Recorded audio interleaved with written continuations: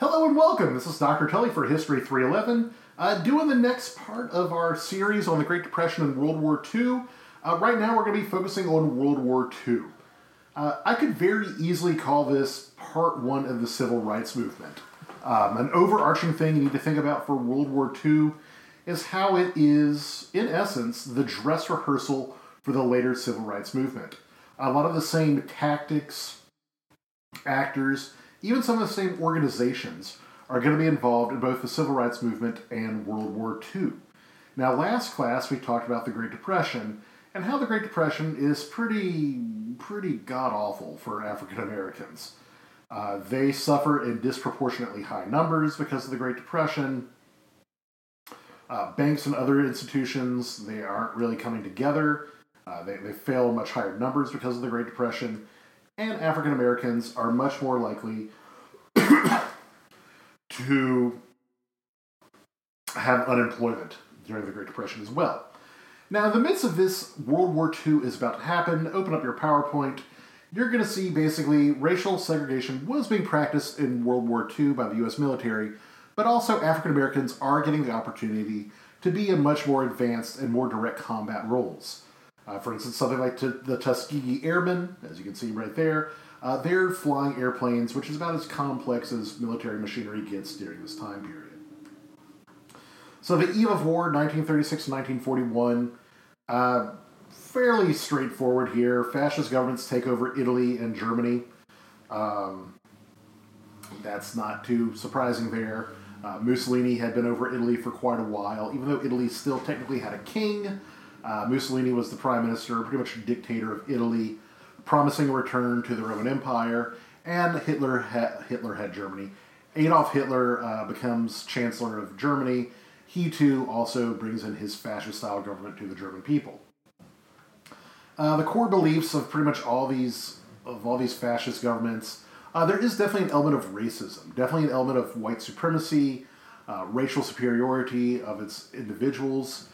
For instance, Mussolini begins by trying to conquer Ethiopia, saying that he's going to bring a return to the Roman Empire by conquering territory, specifically Ethiopia, which was the one country in all of Africa not to be colonized. And Hitler, I don't really have to tell you what Hitler says about racial superiority and white supremacy. You know that very well. Targeting people like the Jews, but also anybody who's not considered Aryan. But they're also very much anti-communist. That's something you may not be too familiar with, is that these are very anti-communist governments. Hitler and Mussolini both demand that basically they're the only ones who can save their country from a communist takeover, and the reason they're going to do that is because communists are bad, and that's what they really bring in. This idea that the country needs to be strong and very militaristic to take on the communists. Now, also, these countries have very aggressive foreign policy. Italy pretty much takes on Ethiopia, and they kind of futz around North Africa. They're not too important for that. Germany gets very involved in expanding its land, first by things like the Rhineland, the Sudetenland, Czechoslovakia, finally ending up by invading Poland, which is how World War II begins in Europe. Meanwhile, they have an alliance with Japan. Japan is not under a fascist government. It's still under an imperialship by this time period. However, you do have a much more expansionist prime minister, and somebody like Hideki Tojo. And just basically their government they're really trying to struggle for their place in the sun. That's what I would say about Japan during this time period. They feel that they're slighted by all the Western powers. They feel that they are equal to any other Western power, yet they get totally disrespected. They're not able to take over land. And so basically Japan takes over Manchuria, which is a province in northeastern China, a territory that Japan had had its eyes on for quite a while. They also take over Korea. Now, this is not too important for African American history, but just in world history in general, the Japanese are known to be very brutal, particularly in Korea and also in Manchuria and China. That's the reason why there's a lot of anti-Japanese sentiment around Korea to this day. The U.S. at first is very much wanting to stay out of the war. They stay isolationist. We see what's going on in China. We see what's going on in Europe. And we're like, well, thank God it's not us. Still, there's definitely a sense that Hitler is not good news.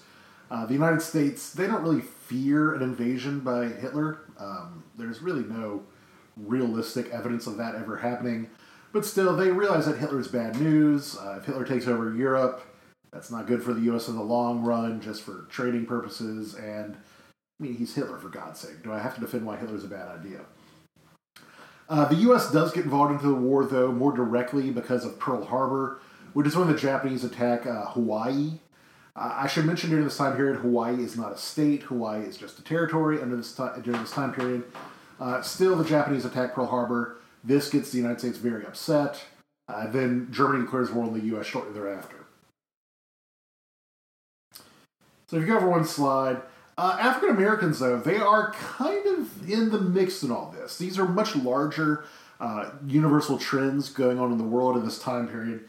Still, there's a growing black support going on. There's a lot more black activists getting involved, particularly when it comes to Ethiopia.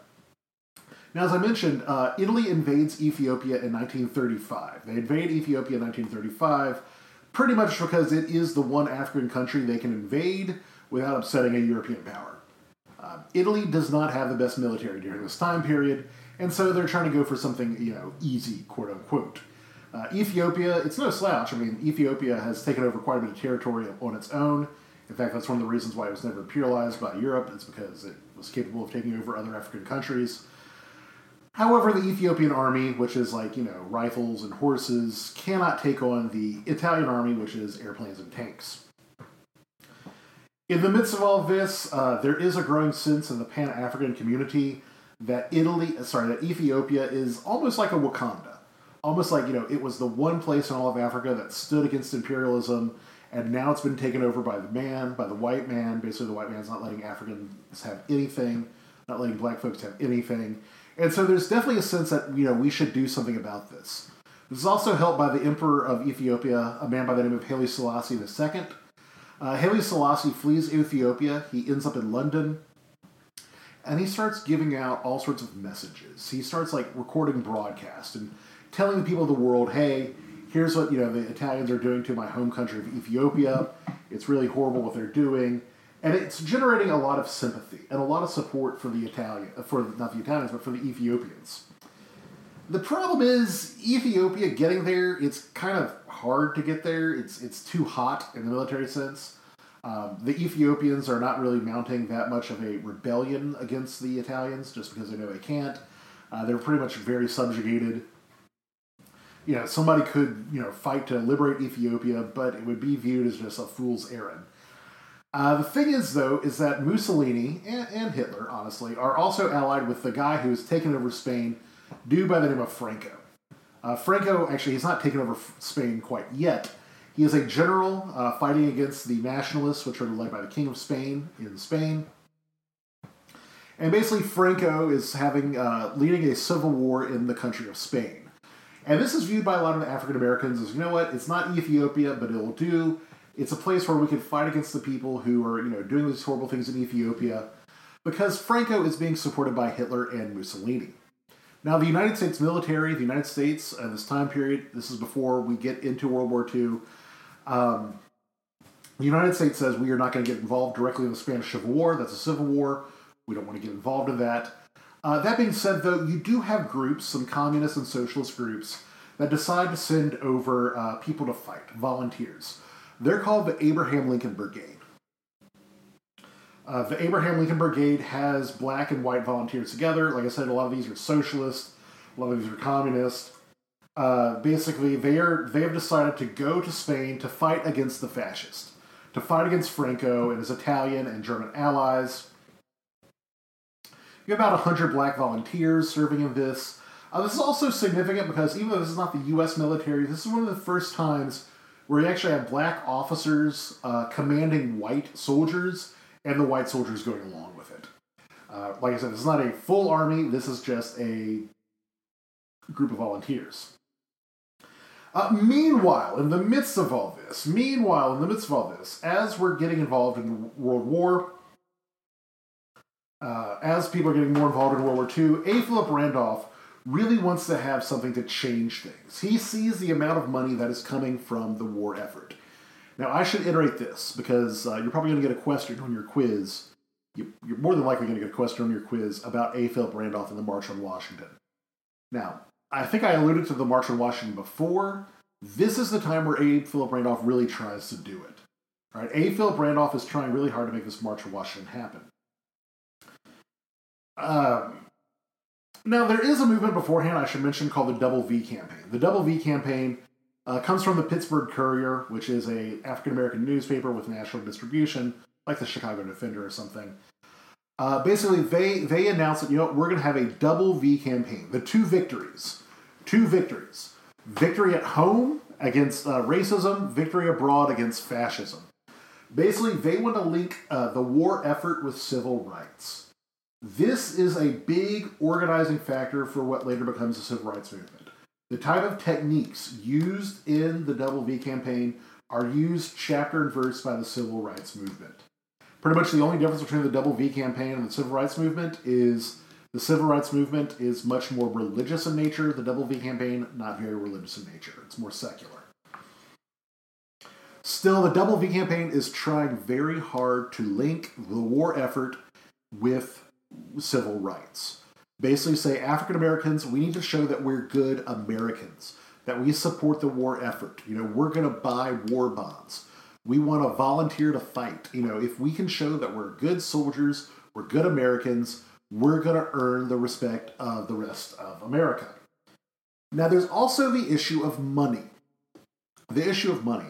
Because wars cost money. If you've ever had a class with me, you've heard me say that and preach it a million times. Wars cost money. It costs a ton of money to fight a war, and all of a sudden the federal government is in the business of providing these big, fat, lucrative government contracts to get things built for the war effort. All sorts of things. Military equipment, all sorts of factories, shipyards, food is being, made, uniforms are being made, medicines are being made, tanks are being made. Everything is being made for the war effort. This is a very big, high-money thing that the U.S. government is trying to put together. And so when these companies get these big, fat contracts, they're promised to do a lot of things. Use union labor if at all possible. The unions are very clear about how they want to be involved in this process. They want to show they're good Americans, too. Now, it's actually kind of interesting because these companies, they get these big contracts. Like, the government is always somebody good to have as a client because the government can usually pay their bills because they're the ones who print the money. And so these companies are getting these massive contracts that could hire, tens of thousands of people for huge, big money, salary. I mean, this is what ends the Great Depression. And the problem is, most of these companies that get these big money contracts turn around and not hire black workers. In fact, many of these factories would not hire black workers, period, let alone after they get a big money contract. Now, this upsets a lot of people. The NAACP and a lot of organizations start doing various rallies. They start doing various things, basically trying to convince the federal government, make it mandatory that they cannot discriminate against black workers when hiring. The problem is FDR would not meet with them. Franklin Roosevelt, for all this talk of being like, hey, I'm going to do something for black voters, what do hey, black voters, what have the Republican Party done for you in the past 70 years? Nothing. Trying to talk to this growing, post-Great Migration black population, which is, they do vote, they're having a bit more money, and now, since they've suffered so much because of the Great Depression, they feel, not entitled, but they feel, we should have a fair chance too. And A. Philip Randolph is definitely a part of this. So A. Philip Randolph, he really is, yes, he's part of the Brotherhood of Sleeping Car Porters, but he's also the main union guy in general. He's been an organizer for black labor for quite a while now. He lives forever. He's strongly active in about 5 or 6 different decades. And basically, he decides, we need to group everybody together, need to get all these different groups together, and we need to do something about this discrimination. We need to do something about all this discrimination, see what happens here, get rid of the discrimination, particularly in hiring practices. That's the main demand of the March on Washington. is they want anybody who gets a government contract not be allowed to discriminate in workers. They say if you get a federal government contract, you should have to be able to hire everybody. You have to hire everybody. Likewise, no more race-based exclusions on military training. There were certain military things. If you're a specialist, you generally get paid more. It's higher prestige. A lot of these specialist programs would not train black soldiers. They claimed that black soldiers were too stupid or something like that. Maybe they were not mentally capable of handling this. Basically, A. Philip Randolph also wants to have black soldiers have the opportunity to serve anywhere they can. Likewise, if anybody works on an army base, or if anybody that is hiring workers to work on army bases, because remember, it's not just soldiers on army bases. There's a lot of civilians. They also have to be hired on a non-racial basis, pretty much across the board. In addition, they want to get rid of segregation in the military. They want to get rid of segregation in the military. The military, as I mentioned before, is quite segregated with certain different military branches straight up not allowing black members. The Marine Corps is probably the most famous for just not allowing black members. Same thing for like the Air Corps. The Air Force is not a separate military group in this time period. The Air Force is still part of the Army in this time period, and the Army would not allow black people to become pilots. Another thing A. Philip Randolph does, which is kind of interesting, is he says, you know what, I don't want to get white people involved with this. We want this to look like a completely black thing, because he's like, you know what, if white people get involved, they're going to become the spokespeople. Now, to get this done, what he wants is he wants a march on Washington. He's like, you know what, I've got some contacts. I know people, in all these different unions. I've got contacts throughout the black world, throughout the African-American world. I want to have a march on Washington, all right, in January of 41. So, in 42, it's where it really starts getting much bigger. In 41, they know a war's coming. They don't know exactly when. But as this is going on, A. Philip Randolph is demanding, hey, you know what? How are we going to get this done? We're going to have a massive march on Washington, around the National Mall. I'm going to get at least 100,000 black men. And he wants it to be black men because he's like, that's going to look best.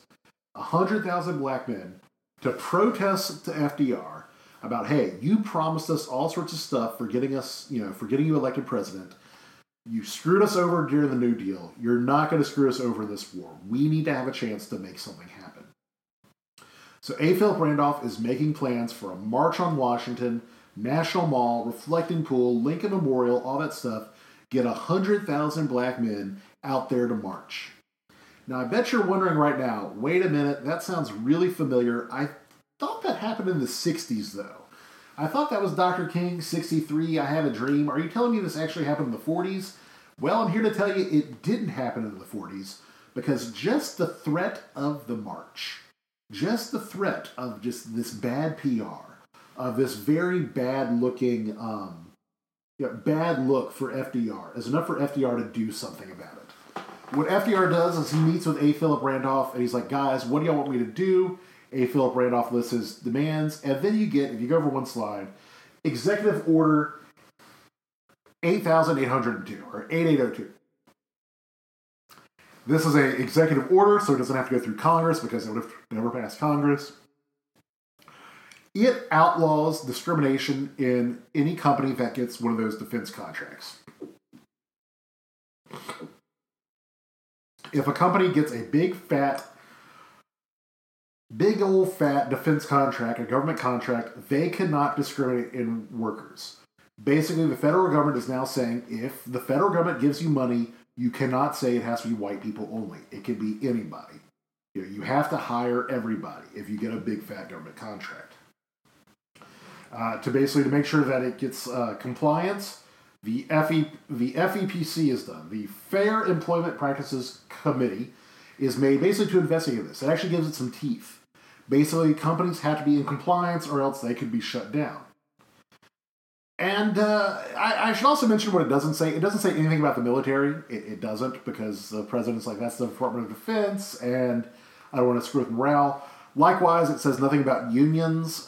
Unions theoretically can hire can house whoever they want. And if unions want to be racist, there's really nothing he can do about it. However, he can do something about the defense contracts. This is the first time since Reconstruction that the federal government has done something to protect civil rights. And it's kind of noticing a sea change within the perception of what the federal government's responsibility is. Basically, the federal government is now admitting, you know what, we have a responsibility to protect black and minority rights. You know, just in employment, yeah, but this is a beachhead. This is something that the civil rights movement can lean upon. And this is like the kind of the bedrock of the later civil rights movement because it gets results. Like the idea of a march or a protest having an immediate result. And by the way, I should mention, even though a lot of companies in the South like don't do this, most companies do. Most companies across the nation do. Famously in New Orleans, Higgins. The Higgins boats, you might know them from D-Day. That's where the World War II Museum is nowadays. He actually does hire black and white people and pays them equally. But for instance, in places like Los Angeles, there's a massive migration of African Americans to Los Angeles because of the shipyards there. And now that they are hiring black people, and they're paying them the exact same as white people because it's a big fat government contract, there's a huge migration of people to Los Angeles. Does this become an issue later on? Yeah, the Watts riots, but also gangster rap. Like, Los Angeles does not have like a long-term black population in places like South Central before World War II. Now let's talk about what actually happens in the military. Once that a black person is drafted, and by the way, black people are drafted just as much as anybody else, they're generally assigned to segregated units, which are primarily non-combat roles. Now, for some of you, you're like, that sounds awesome. You know, there's no chance of me fighting or being killed in the war. However, as part of the Double V campaign, the Double V campaign is pushing African Americans to try to get a combat role. Combat roles are generally much more high prestige. You generally get a better discharge. There's preferences, and it's more prestige, preferences. You get higher pay. I should mention that too. And also, for a black person to become an officer in this time period, it's very difficult. It's very difficult. I'm not saying there are no black officers, but by God, they have a lot of problems. They have a lot of problems, just in general. Are there African Americans in the military? Not really. If you go over one slide, honestly, the American War Colleges does a study in 1925 that's kind of seen as the bedrock of the military justifying why they're being discriminatory. Basically, it stated, quote, that African Americans were physically unqualified for combat duty. Why? Well, they said they're naturally subservient and mentally inferior. That's racism. No self-control in the face of danger. They said basically, if a black person was under any immediate danger, they might just fall out or do something that's destructive. And finally, they say they have less initiative, they're less resourceful than white people. Now, all of these are 100% racist. All of these are 100% untrue.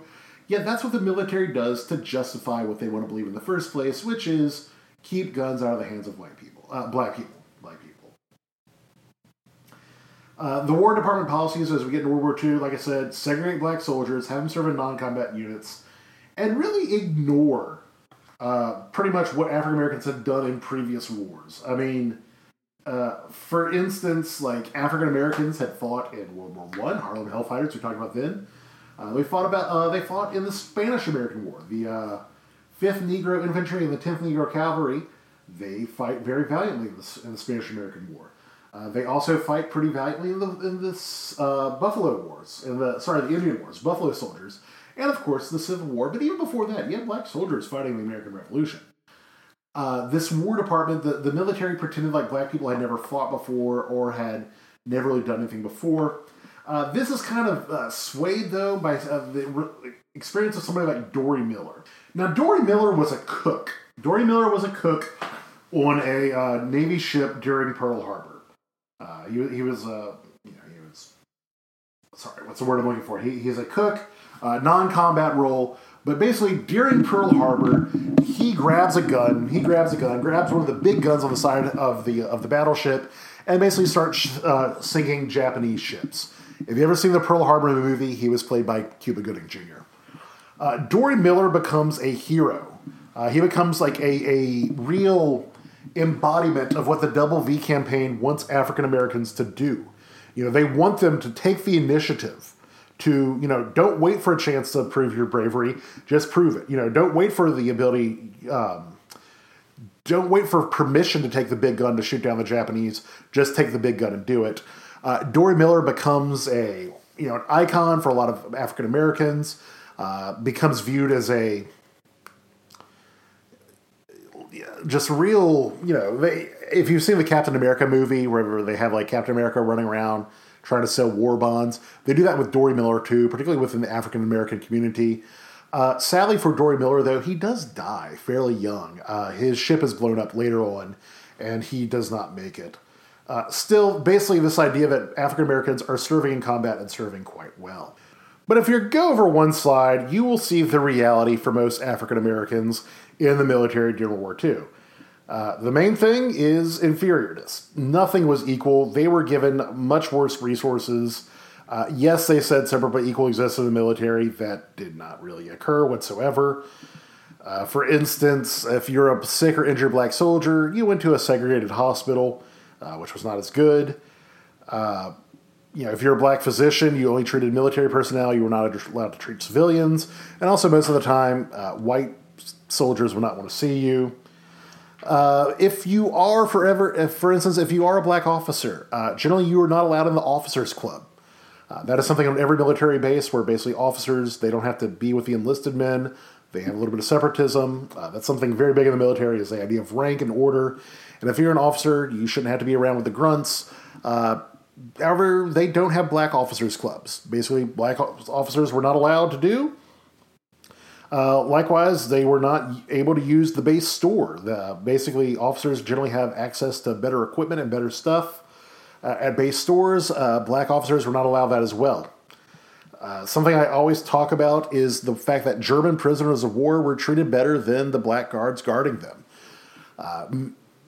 I've mentioned this a million times. This is the one that really gets to me. Is in places like Louisiana and Mississippi, where they have these German prisoners of war camps, it's not unusual for black guards to take them out in chain gangs to just work them, kind of do some convict lease with Nazis, like honest to God Nazis. And when it came time for lunch, generally whoever hired them would send them out to a restaurant. And so basically the German POWs were allowed to go inside, sit down at the table. If there's air conditioning, sit in the air conditioning. Whereas the black guards guarding them, honest to God, U.S. military soldiers have to go around back and eat outside. Only be served at the back door of the kitchen. That's about as blatant as you can get. Still, you do have about 1 million black soldiers serving during World War II. A lot of different things they get involved with. Still, there are some different, protests about what the military is doing about this. Very often, black leaders are mobilizing to try to improve the world for black soldiers. Basically, resist all this inequality. They do have some dialogues with the U.S. government. Not too much though. The NAACP, for instance, urges a letter writing campaign to the U.S. president, Franklin Roosevelt, basically urging him to do even more. Yes, you did Order 8802. That was great. Please do more. For instance, William Hastings, who was part of the black cabinet, he actually resigns as part of this. He feels that Franklin Roosevelt is taking the black vote for granted. Women, too, or I should also mention, women, too, are trying to get involved in the military. Black women are often working in the military in various roles. White women are also working, too. Still, you do have a lot of discrimination towards black women in the military, particularly in terms of nurses. You do have black nurses in this time period. However, they're not allowed by the Army and the Navy. They're not allowed to be in. Yes, they're able to meet with Eleanor Roosevelt, who's a sympathetic ear, but in general, African-American women were not allowed to serve as nurses in the U.S. military and Navy. That being said, though, there is kind of a very slow beginning to military desegregation in World War II. Very slow. There's a lot of protest, and the main thing is the demands of labor. Pretty much it gets to the point where basically the military, World War II was a very destructive war, most destructive war in human history. It needs a lot of resources, it needs a lot of manpower, and as the war went on, they just needed more people to fight. Racism can kind of only begin when you're not under like serious demands. And honestly, the military needed it. The Navy is the first to kind of let more black people do stuff. There's been a long history of like stevedores and stuff, but now they're allowing black people to become seamen and sailors. The Marine Corps, however, I should mention, the Marine Corps does not. The Marine Corps is famously segregated forever. Like, the Marine Corps, until relatively, well, it's after World War II, the Marine Corps is like, we don't allow black people, period. Like, it's only whites only in the Marine Corps. The Army, Navy, and Nurse Corps, they do kind of change their mind on black nurses in 45, later in the war. As, you know, as the war goes on, the demands get higher and higher. Now, one group you definitely probably know about and probably want to know more about is the Tuskegee Airmen. They're the most visible in the Army Air Force. Remember, the Air Force is not a separate military unit in this time period. It's still part of the Army. They're a pursuit squadron. Basically, they're the ones who help escort bombers on their bombing runs. They're mainly involved in Italy. They mainly involved in in North Africa and Italy. They are all black men. They're not all from Tuskegee. They're just all these black men. They are training, however, at Tuskegee Airfield, which is in Alabama. And actually, they do very well. And I should mention, I mentioned this before, but an airplane is probably the most complex piece of military machinery in this time period. And now they're allowing black people to serve as pilots. There were some black pilots before, I should definitely mention that. Not in the military, but just black civilian pilots, black crop dusters, things like that. And they really lean upon this for the training for these pilots. Also, with an airplane, there's mechanics. You know, you have to make the airplane fly. Generally, the pilots are not the ones who tinker on the airplane to make sure it works. So they also have to train black mechanics. That's another thing that they have to get doing. As you can see right there, you see a picture of some of the Tuskegee Airmen. Yes, some of their white officers, I should mention they had white officers. They didn't think that black people were capable of, doing this sort of thing. Yet they have a very distinguished service record in doing escort missions, helping bombers get to their places and make sure bombers don't get shot down as they do their bombing runs. What's interesting is when the Tuskegee Airmen get to Italy and get to France, they're exposed, kind of like the 369th, the Harlem Hellfighters are, to a world outside of the South. They experience a place in Europe that views them solely as Americans. Not solely as Americans, but Americans first and foremost, not necessarily as black. I mean, Europe does have its own not great history with race and racism. Don't get it twisted. However, they're primarily treated as Americans. They don't have to be in segregated places in places like Italy and France. The countrymen there, the people, the Italians, the civilians, they treat them as Americans. They don't treat them as black. They're like, oh yeah, you're American, whatever. They link them together with other Americans. So this kind of, for a lot of these air people, this is the first time they've ever been outside of like segregation or outside of Jim Crow. And they realize there's more to it. There's more of a sense of like dignity and self-worth. And unlike World War I, where basically when they come back, there's a real backlash against black soldiers. Somebody like Douglas Connor says basically, we're not going back to business as usual.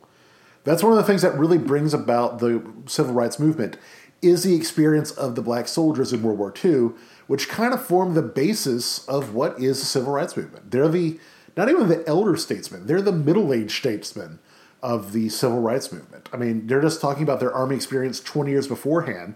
So honestly, they'd be about my age, which, God, that makes me feel old. But, these are guys who'd be in their late 30s, early 40s by the time the civil rights movement comes around. They're still very young men. They're still very active. They're really the driving force behind the civil rights movement. And a lot of it comes through the experience of World War II and honestly the successes of World War II. The fact that, they do get rid of the segregation and defense hiring. They are having black soldiers serve as pilots. Some start being officers. Yes, it's problematic, but it's still something of this idea that we're not going back to the way it was. Likewise, what's going on in the home front? Well, the Double V campaign is doing pretty well. Yes, they are fighting against the Axis, but they are also fighting against discrimination. Black workers, as I mentioned before, they are going from the farm to the factory very quickly. This is not as quite as big as the Great Migration, but a lot faster than the Great Migration, and a lot more involving the West in the Great Migration. The Great Migration involves places like Detroit, Chicago. This migration is like Los Angeles. It's like Oakland. It's Seattle. Seattle's black population goes up 10 times as much. Portland, the same thing as that. This is like a West Coast thing. A lot more African Americans getting these good, working jobs, manufacturing jobs, and actually some of them are union. Some of them are union. Union membership does grow open during this time period. Some black people are able to join the union. That does not end racism within the union, though. Even though black people are allowed to join the union, they find out pretty quickly they might not be necessarily be getting paid the same as much. They're oftentimes shut out of leadership jobs as well. Let's see. You don't need to worry about that. Also, black women get involved too, quite a bit. Rosie the Riveter, you've probably seen that. Rosie the Riveter, most of the time, was actually black. It was usually a black lady. Black women get hired much, much more during the war effort. Places like Houston and New Orleans start hiring black women in manufacturing jobs. They're paid pretty well. They're paid comparable to white women. Still a little bit less than men. But still, because of the demand for workers, they're, kind of relaxing some of the hiring practices. Same thing because of Order 8802 and the FEPC. Companies are hiring much, much more black women. Are there race riots? Sure, there's some race riots during this time period. But there are some, not as many as after World War I, though. There are some. Not as big as what's going to come later on in Watts or Detroit, but still, there is some contention. However, most people are focused much more on the experience of the war. You also have things like the Zoot Suit riots in Los Angeles and the parts of the West Coast. That's mainly against Mexican Americans, but you also have African Americans getting caught up in that. Ask me in class about the Zoot Suit riots. So after the war, this is another thing I like talking about, is the GI Bill. The GI Bill is a big one. This is probably the most, when we talk about like pieces of legislation that are just universally popular in the United States, this is like the top three. This and probably the Civil Rights Act and the Voting Rights Act are probably the most popular pieces of legislation. The GI Bill, full name of the GI Bill of Rights, or the Servicemen Readjustment Act. Basically, it's going to be after the war's over. This is giving a ton of stuff to various veterans. Pretty much, it changes American society pretty much more than anything else. If you want to talk about the post-war prosperity, or the fact that the living standard of the United States goes way up after the war, because most men during this time period do serve in the war, black, white, whatever. Tons of people serve in the war. Basically, the veterans of the war, now that the war is kind of getting to a close, they're being told that they're going to be given a lot of stuff. They get guaranteed loans, like very low interest rate loans, up to $2,000 to do whatever you want with it. Business loans or a mortgage can be done as well. They actually provide mortgages for soldiers. Business loans are given at very, very low percentage rates. For instance, my grandfather was not black, he was white, but my grandfather started a business with his GI Bill loan. And I can guarantee you he paid a lot more in taxes and payroll from that business he started than the government ever put into it. Same thing with college tuition. This is the big one. Basically, the GI Bill, and this is still kind of done. If you're a soldier, if you're in the National Guard, Uncle Sam's going to pay for your college. This is where it kind of comes about. Before this time, and I've mentioned before, college was something seen for the very wealthy. It was something seen as like a very elite thing. However, the GI Bill really democratizes college. Pretty much all sorts of people now are able to go to college. This is good for the college because you have more people going to colleges. More colleges get built. For instance, Nichols State gets built in 1948, I believe.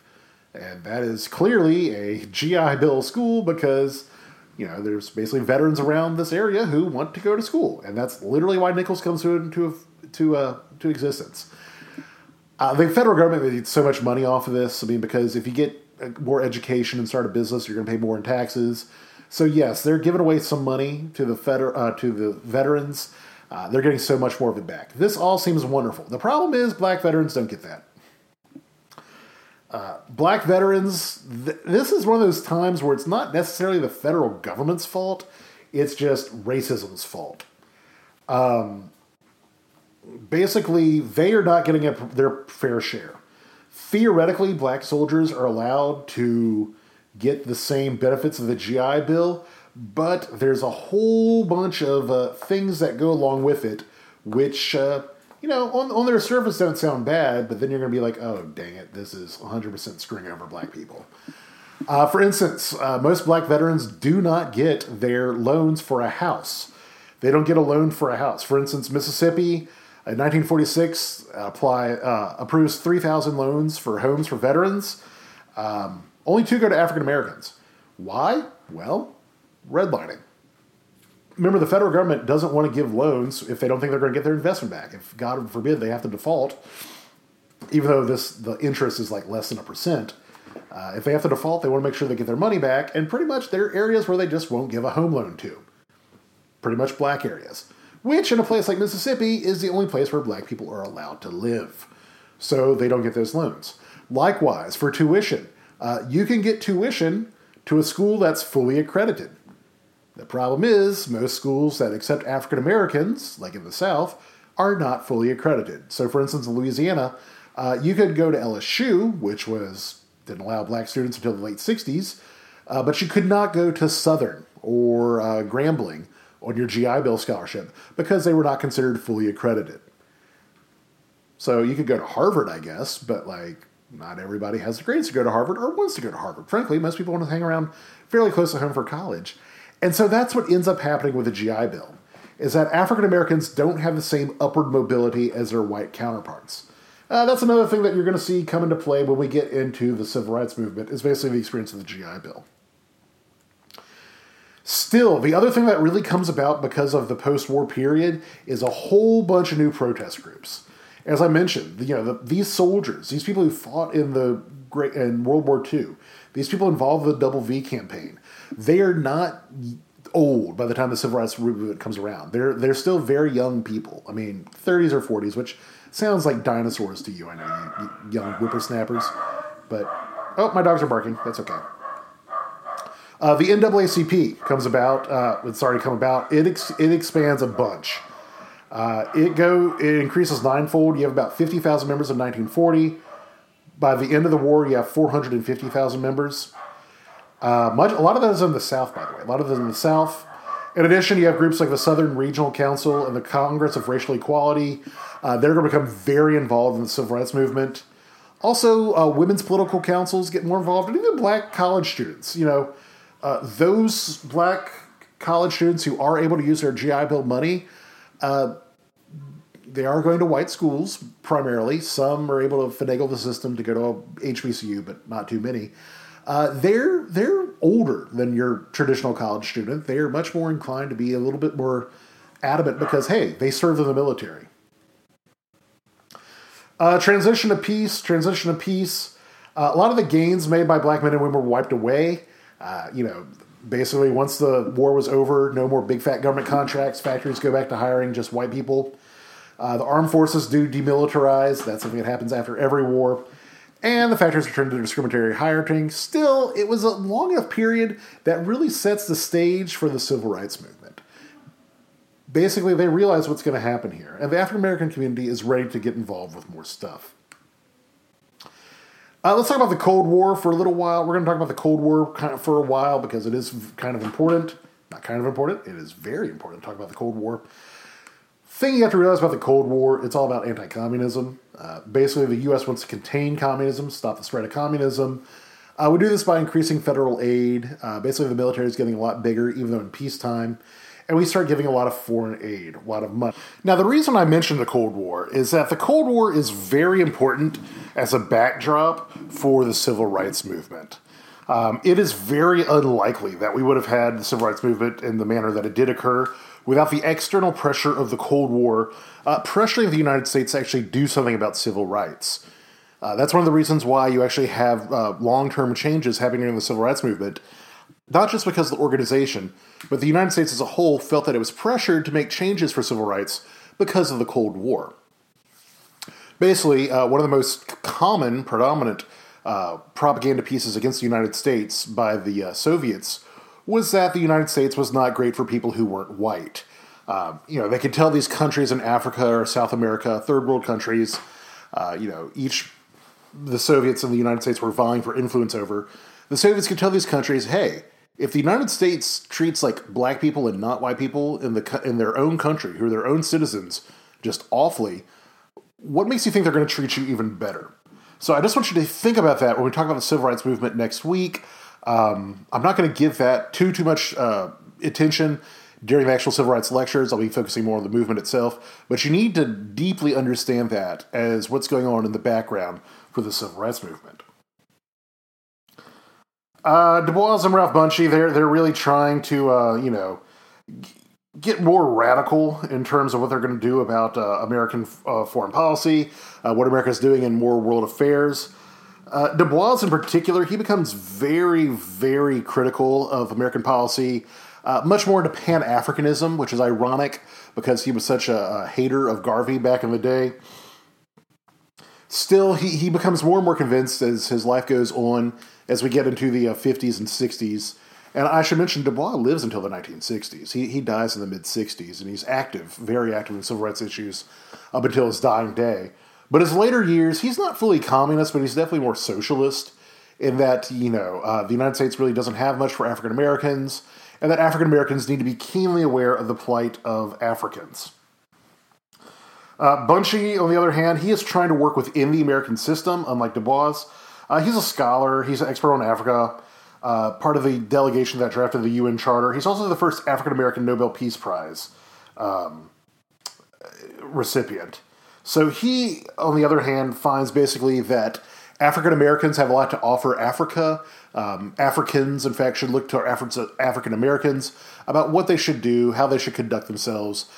He thought that African-Americans could be a model for the rest of the world about what Africans and other black folks could act like. Anti-communism at home, this is pretty straightforward. Basically there's anybody who is considered an outsider or a different or another was greatly attacked, which, as we said, is nothing very new in American discourse. What is different is just the intensity of it. Because of, the Cold War, because of the fear of things like nuclear war and, nuclear retaliation, there's a much more sense of urgency in combating the communists, union leaders, things like that. Civil rights people, basically, the United States or the United States establishment fears that isn't just like, oh, they're going to, take over our country, it's they're going to kill us all because of nuclear war. That's why you have Joseph McCarthy getting involved. Likewise, Du Bois is actually indicted for one of these things for fear of being a communist subversive. His charges were actually dropped, but still, not a lot of African-American leaders defended him, mainly because they were afraid of being linked as communists themselves. That is something that's going to be very, very long-lasting within the civil rights movement and also in criticism of the civil rights movement. Robeson, for instance, is one of these victims of the whole, anti-communist Red Scare, all this hysteria. During the 1930s, he does work with the Communist Party. He is never actually a member. But he does work alongside the Communist Party, trying to do things about anti-racism. Remember, as we discussed in class the other day, the Communist Party and African Americans, they were more like a means to an end. I think Sterling said it was just crashing on the couch. This is not a long-term relationship. Robeson does, challenge things like white supremacy and segregation, absolutely. The problem is, after 1939, when Stalin makes his pact with Hitler, a lot of communists, particularly American communists, become very disillusioned with the Soviets. They think the Soviet Union is not going to be the best for African Americans. They're willing to work with fascists and a literal white supremacist. Granted, this is a very short-lasting thing. Ultimately, the alliance between Stalin and Hitler is broken. But Robeson's interesting because he actually sticks with Soviet communism. He says, you know what, I'm not a member of the Communist Party, but I really believe something good's going to happen to it. This is going to be the best way that America can move forward for African Americans. This gets him under a lot of attack during the Red Scare for these clear reasons. Now, is he a communist? No. Does he have communist sympathies? Yes. Much stronger than most African Americans who worked in the Communist Party during this time. Likewise, the World Congress of 49, a communist organization meeting, he said that, quote, it was unthinkable for black people to fight for the United States. He said it was unthinkable for black people to fight for the United States. Ironically, within a couple of years, African Americans will be fighting in the Korean War in desegregated units for the United States. Still, he's one of these victims of these anti-communist witch hunts. He's pretty much like totally ostracized by both the black community and the rest of the United States for what he does. Now, where we start getting changes on the federal level comes from a fairly weird place. Harry Truman is the vice president for Franklin Roosevelt for only a couple months because he's chosen in the 1944 election, mainly to stow up support from Southern Democrats.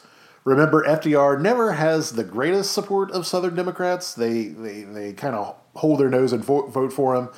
He's viewed as too sympathetic for civil rights. Harry Truman was picked because he is a Southern Democrat. He's from Missouri. I also mentioned he was a member of the Ku Klux Klan in the 1920s for like a week. He wasn't even really a member. He attended a meeting, and somebody else paid their membership dues. And when he found out that they weren't for Jews, he was like, I don't want to be a part of this organization. Still, he is seen by a lot of Southern Democrats as one of theirs, somebody who would probably be, he's a bit more moderate. He doesn't like the excesses of the New Deals. And he actually seems pretty moderate on civil rights. He's not too extreme, but he's not too anti, kind of middle of the road. That's what most people think is going to happen with him. That's not what happens with him, but that's what they think. He's also not really expected to win. Thomas Dewey, who'd run against FDR in 44, was running again in 1948.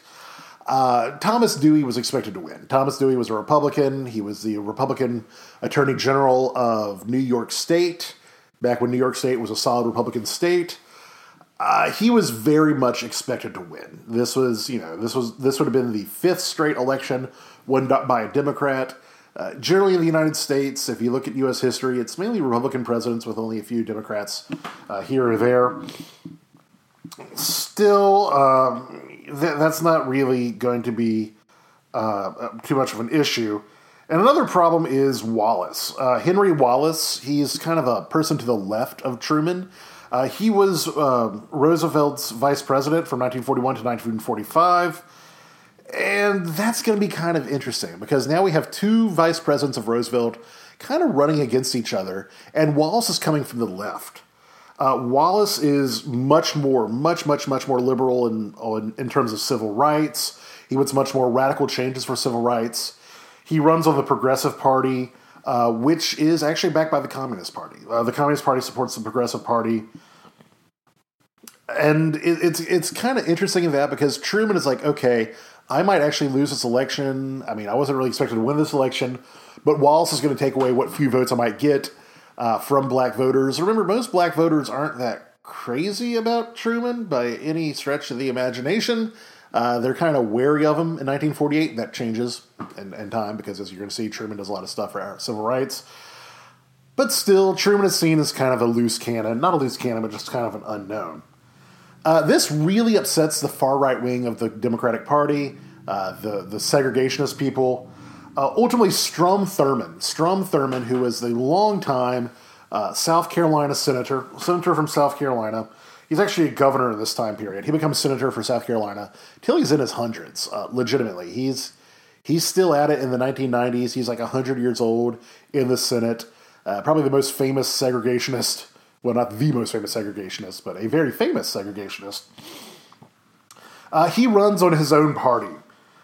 He basically, the Dixiecrat Party, it's like the Southern Democrat Party. I believe they call themselves like what's their actual name? Like the States' Rights Party or something innocuous sounding. They call themselves, everybody calls them the Dixiecrats. Basically, Democrats from Dixie. He runs on a third party. This is one of the last times you actually have like a strong third party support. Ironically, the strongest third parties we've had in the United States who actually get electoral college votes have been segregationist. George Wallace later on in the 60s and 70s was going to run as a segregationist, but Strom Thurmond runs in 1948, and actually he gets multiple states' electoral college votes. He gets his home state of South Carolina, he gets Alabama, he gets Mississippi, and of course he gets Louisiana. That said, though, Truman weirdly enough wins. He wins the Electoral College. This is a very, very close election. The vote was pretty much split.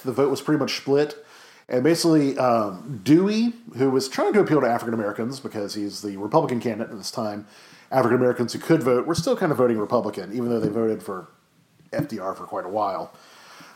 Truman is able to win the election. You might see the very famous picture, Dewey defeats Truman. And, Harry Truman's holding it up and laughing because that's not what happens. Harry Truman actually beat Dewey. This is kind of a turning point for the Democratic Party. They basically realize, hey, we can win an election without appealing to, like, the hard-line, like, racist. Without appealing to the hard-line segregationist, we can actually win an election. And you actually have the Democratic Party start to become a little bit more moderate, and you have the far, segregationist, racist wing of the Democratic Party become less enamored of the Democratic Party. This is one of those times where you might have heard about, like, the parties swapping in American politics. That's a very simplistic way to think of it. Parties don't change, constituencies do. But this is one of those times wherever the southern, white, segregationist, racist men of the Democratic Party are kind of becoming not as inclined for the Democratic Party, and later on, as we're going to see under Nixon and ultimately Reagan, they start joining the Republican Party. Not saying all Republicans are racist, I'm just saying that this particular constituency swaps parties. Okay, so once Harry Truman becomes president, he does something pretty interesting. He issues Executive Order 9981, done July 26, 1948. Yes, it's mainly done for the Cold War purposes. Czechoslovakia is not doing great. Czechoslovakia is about to go over to the Soviets. In fact, it does go over to the Soviets. There's more fear of a war with the Soviet Union. We need to militarize. Also, we need to kind of take the fangs out of Soviet propaganda. Saying that the United States is indeed racist. Plus, there was also the threat of black men and women refusing to serve. We talked about that with Robiason, saying that African Americans would never serve the U.S. military because it's a segregated place. So basically what this does is that it says explicitly that it is mandated equality of treatment and opportunity for all persons in the armed services without regard to race, color, religion, or national origin. Basically, anybody can serve in the military in any unit. This desegregates the armed forces. Not fully implemented until the Korean War, or the Korean conflict, whatever you want to call it. That's where you have your first real desegregated armed forces, pretty much across the board. Your last black units are dismantled by 48 in the end of the Korean War. You still don't have too many black officers, nor black officers commanding white soldiers. That will come in place much more in the Vietnam War. In the Vietnam War, you're going to have much more black officers and black officers commanding white troops. But still, the Korean conflict, Korean War, this is the first time the military is desegregated across the board. Pretty much anybody of any color, national origin, whatever, could serve in any part of the armed forces. Notice it did not say gender. It's still saying it's male only. Particularly in combat roles, that kind of gets relaxed later on, but we'll talk about that more later. If you can see the picture, there you go. This is part of the another part of the Double V campaign. This idea of here lies Jim Crow, saying that the military, saying that the army, saying that the world wars and later Korea is going to cause equality to erupt. In conclusion, okay, this is a very dynamic period for black activism. When we're talking about the World War II and getting into the early Cold War, this is a major time for African Americans really to like get their place in the sun and really to set the foundation for the later civil rights movement.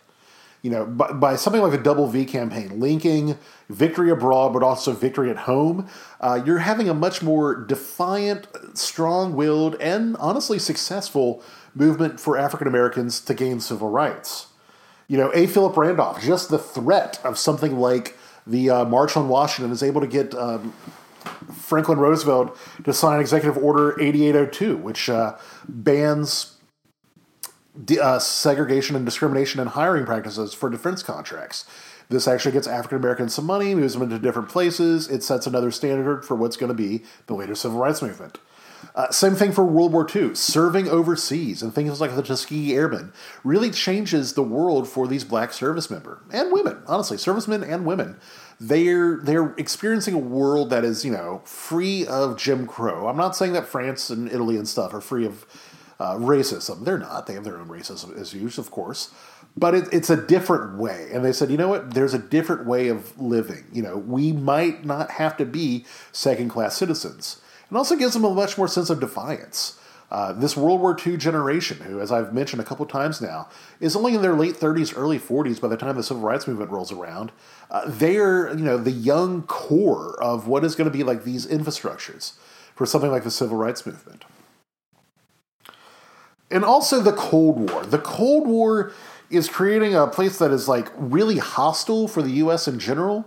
And also it can be very, very harsh towards people who don't think the way the U.S. does, people with supposed communist sympathies. But also, weirdly enough, it also forces the United States to be more accommodating to civil rights issues.